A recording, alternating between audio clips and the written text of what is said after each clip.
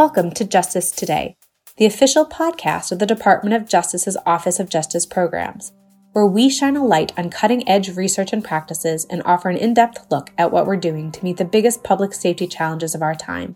Join us as we explore how funding, science, and technology help us achieve strong communities.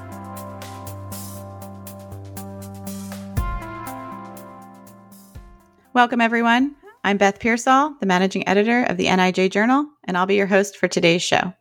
Today, I'm joined by a very special guest, Dr. Nancy Lavigne, who on May 9th was sworn in as the director of the National Institute of Justice.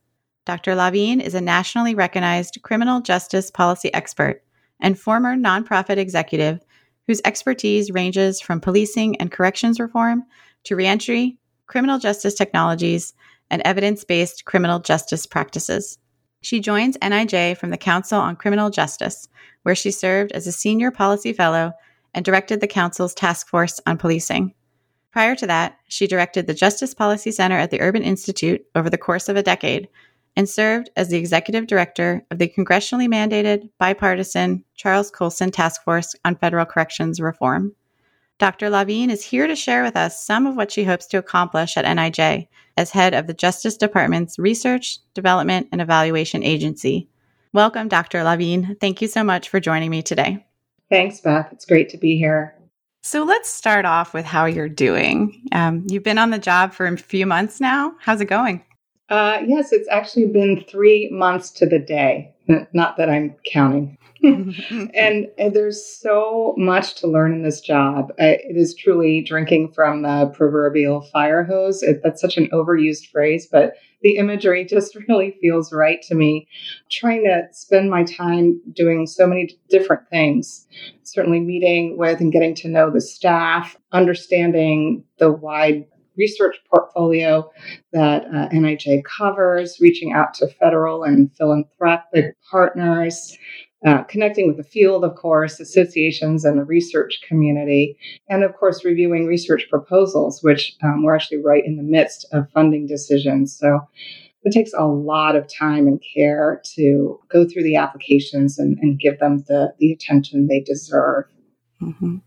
That sounds like a lot to balance and prioritize. How are you able to navigate all of that? Well, to be honest, I could probably sit at my computer all day responding to emails and going to meetings that I didn't even initiate.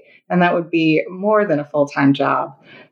So my strategy is to nudge my strategic plans and partnerships forward as best I can, having goals like today I'm going to do this, or this week I'm going to do that, just to make sure that I'm not just in reactive mode all the time. And I'm also trying to keep my strategic priorities front of mind in everything I do. I'm glad you brought that up. I know you've put forth several strategic priorities. Can you share more about what those are for our listeners? Sure. I have lots of strategic priorities. It was a real challenge to boil them down to just a handful. But my first priority is to promote what I'm calling inclusive research. And I don't know if that's a new term. I don't want to claim credit for making it up. It has its roots in participatory research to some degree, and it consists of 4 key components. One is to make sure that researchers are learning from the true experts on whatever topic it is they're studying. So those are the people who are experiencing the issue or the practitioners who are working on the issue. And it occurs to me that as researchers, we often feel that we are the experts. And that's true, but I feel like we're the experts of the research methodology. We're not the experts of the topics we study. Those are the people on the ground. So we really need to engage them in the research process. That includes staffing projects with people who have that professional and lived experience. And it includes compensating people for their time. Oftentimes we do focus groups and with community members and others, and we don't compensate them appropriately. And it even means using inclusive language that avoids labeling and stigmatizing. So are you saying that you want to lift up more qualitative research instead of quantitative research? Oh, I'm glad you asked that. No, not at all. They're both important. And in fact, I'm promoting a mixed methods approach, something I'm calling numbers plus narratives. The numbers are important because it's empirical evidence. But without the narratives, without engaging with people who are closest to the problem, we don't really understand the context. And that context is all important. So can you provide an example of what that looks like?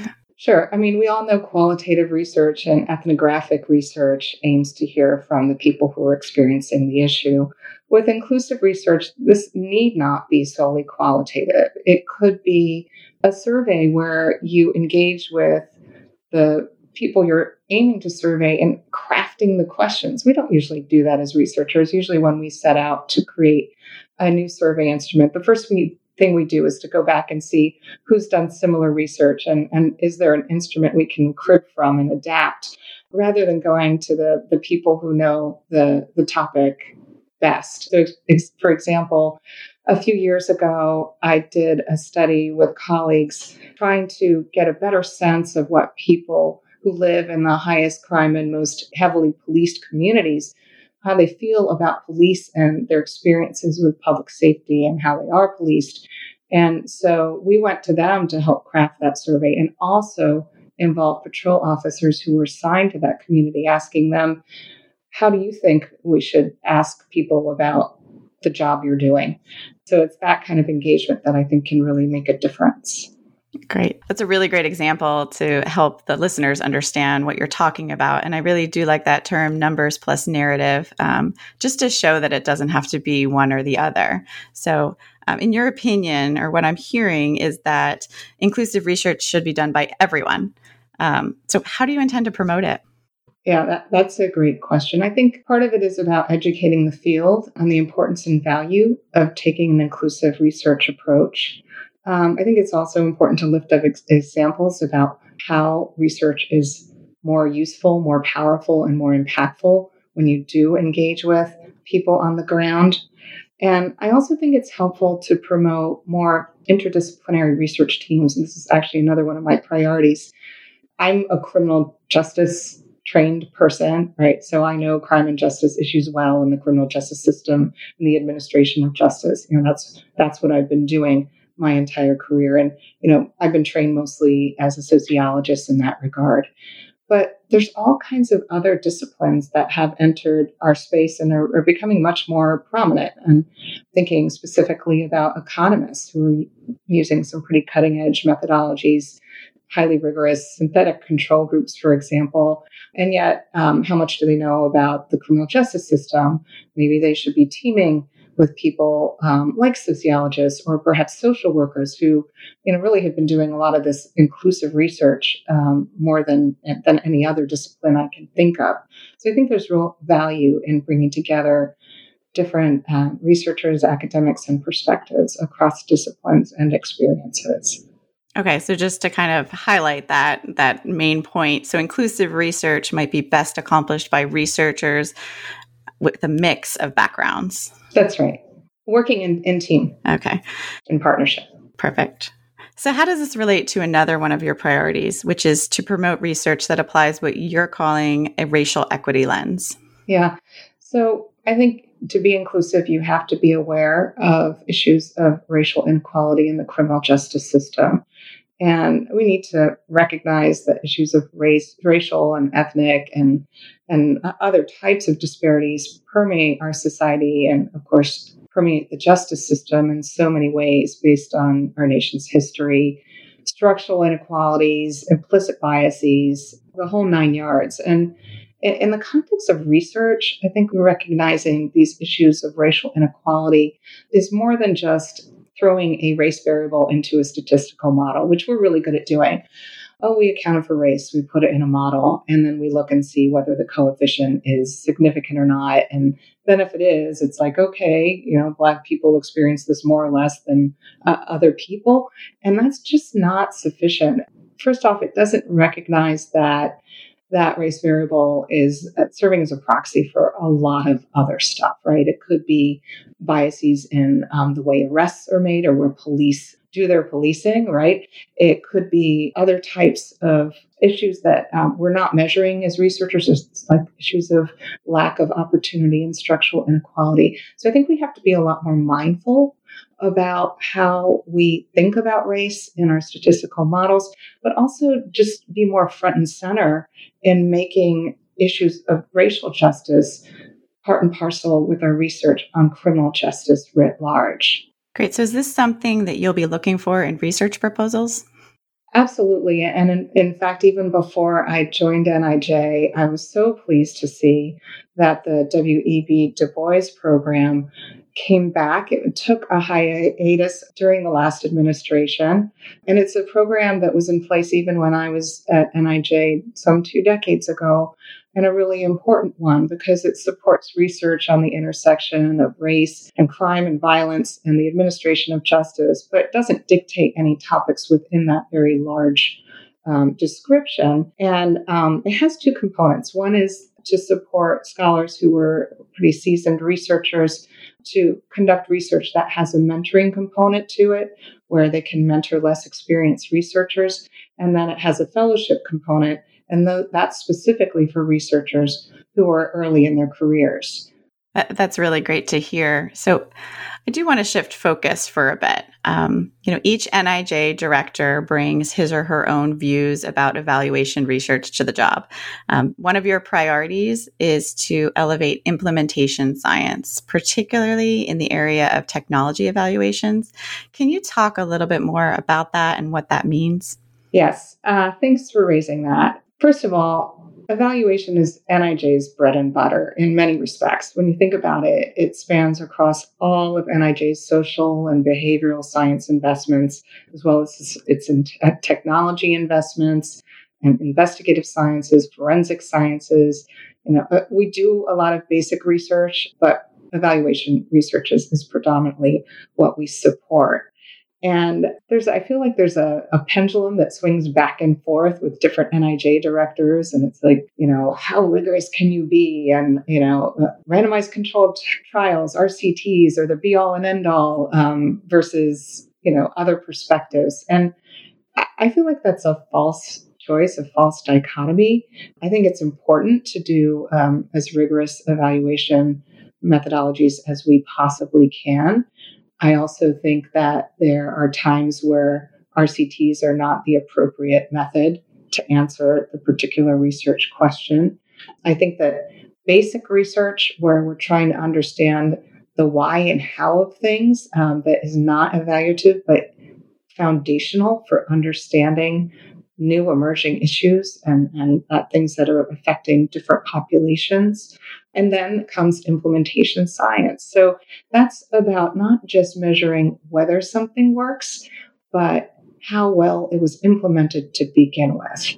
It's measuring implementation fidelity to know whether the program was implemented the way it was intended to, was the right population reached, did they receive the programming as intended, were there hiccups in terms of instructional issues, or the prison was on lockdown, or something else went wrong. And all of these pieces of information are important to understanding and interpreting your impact findings, because you could have the best RCT in the world, but if that RCT finds that a program doesn't work and you don't have a strong implementation component to your evaluation, you don't know whether the thing didn't work or it didn't work because it wasn't implemented well. And something I'd like to add to that is a notion called action research that's been around for ages, since the 70s, if not earlier. And it's taken hold a bit, but I think merits more attention. And that's having researchers evaluate not just the implementation as it happens, but also feeding back that information to the program providers to help them improve the program in real time. And by doing that, you're helping create a better program that has a better likelihood of yielding an impact that can be measured. Right. So across all of NIJ's investments, you want to ensure that the research looks not just at the impact, but how that impact happened. That's right. So speaking of impact, your fifth priority, and I know this because I'm taking it from the NIJ's website, where listeners can go to learn more. It's nij.ojp.gov. Your fifth priority is about ensuring that research evidence leads to change in the field. Can you share more about that? Sure thing. So this is where the rubber meets the road, right? Why are we in this space? Why are we generating knowledge? We're generating knowledge, at NIJ anyway, to make improvements, to promote more public safety, to promote more equity in the justice system. And yet, I think that's where we have the biggest problems. We've come a very, very long way in making our research findings more accessible. And that dates back to many prior NIJ research directors. I think about Chip Stewart. I think when I first got in the field, Chip Stewart was the first NIJ director I knew.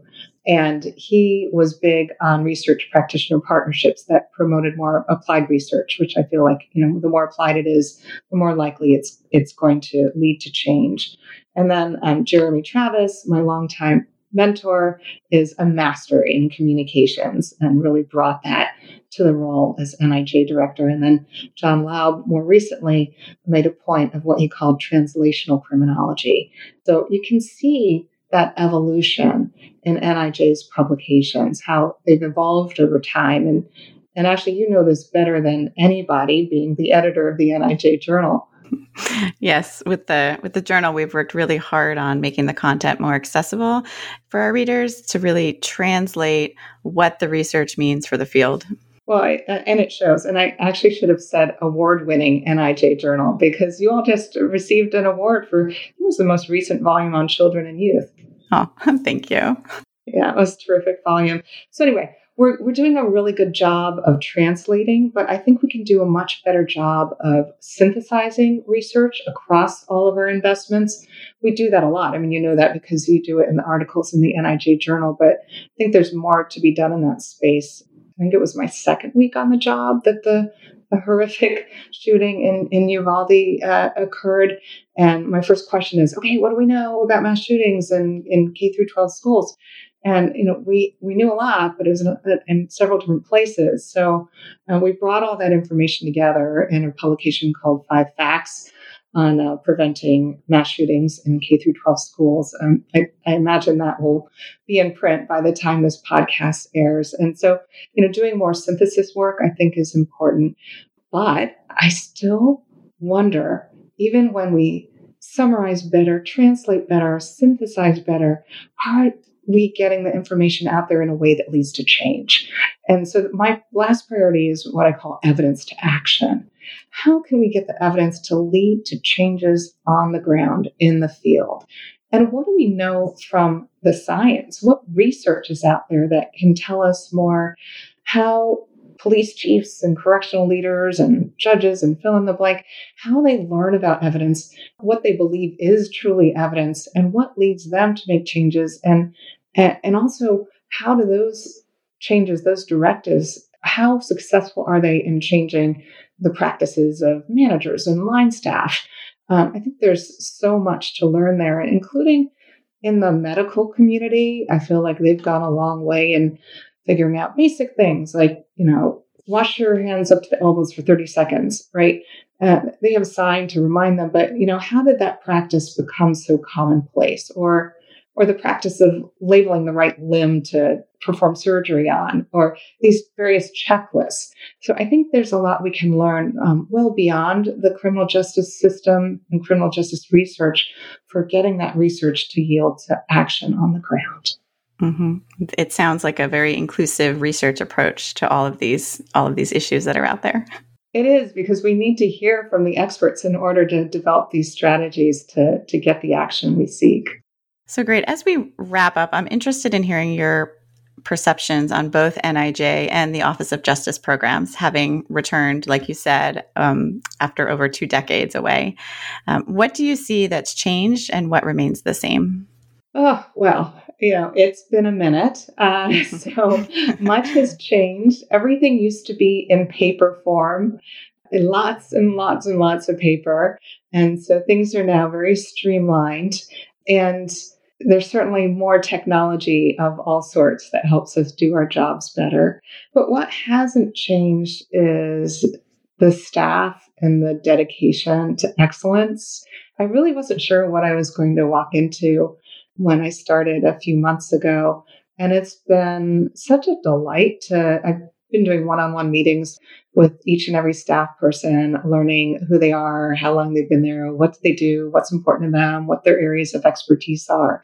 And they're just such professionals and such experts in their fields. And I'm not just talking about the science staff, the communications staff, our grants management, there's so many people that make NIJ operate so well and with such intentionality. So that's been a real delight to return to the agency that I know and love so well, and to know I have such a strong and deep bench from which to draw. That's great. It sounds like there's already a strong foundation from which to help accomplish your goals. I feel extremely fortunate. And I also have a tremendous collection of peers, the directors of the other OJP agencies. And of course, the Principal Deputy Assistant Attorney General, Amy Solomon. We're so aligned in our vision, and we're so supportive of each other and truly collaborative. So it's truly an inspiring place to be. Well, that sounds like a great note to end on. So thank you, Dr. Lavigne, for joining me today. It's been a great conversation. Thanks. It's been my pleasure. And thank you to our listeners for tuning in. Stay tuned for additional episodes from NIJ. To learn more about today's topic or about NIJ, visit the links in the episode description and join us for new episodes every month. Opinions or points of view expressed in this episode represent a consensus of the authors and do not necessarily represent the official position or policies of the U.S. Department of Justice. Any products and manufacturers discussed in this episode are presented for informational purposes only and do not constitute product approval or endorsement by the U.S. Department of Justice.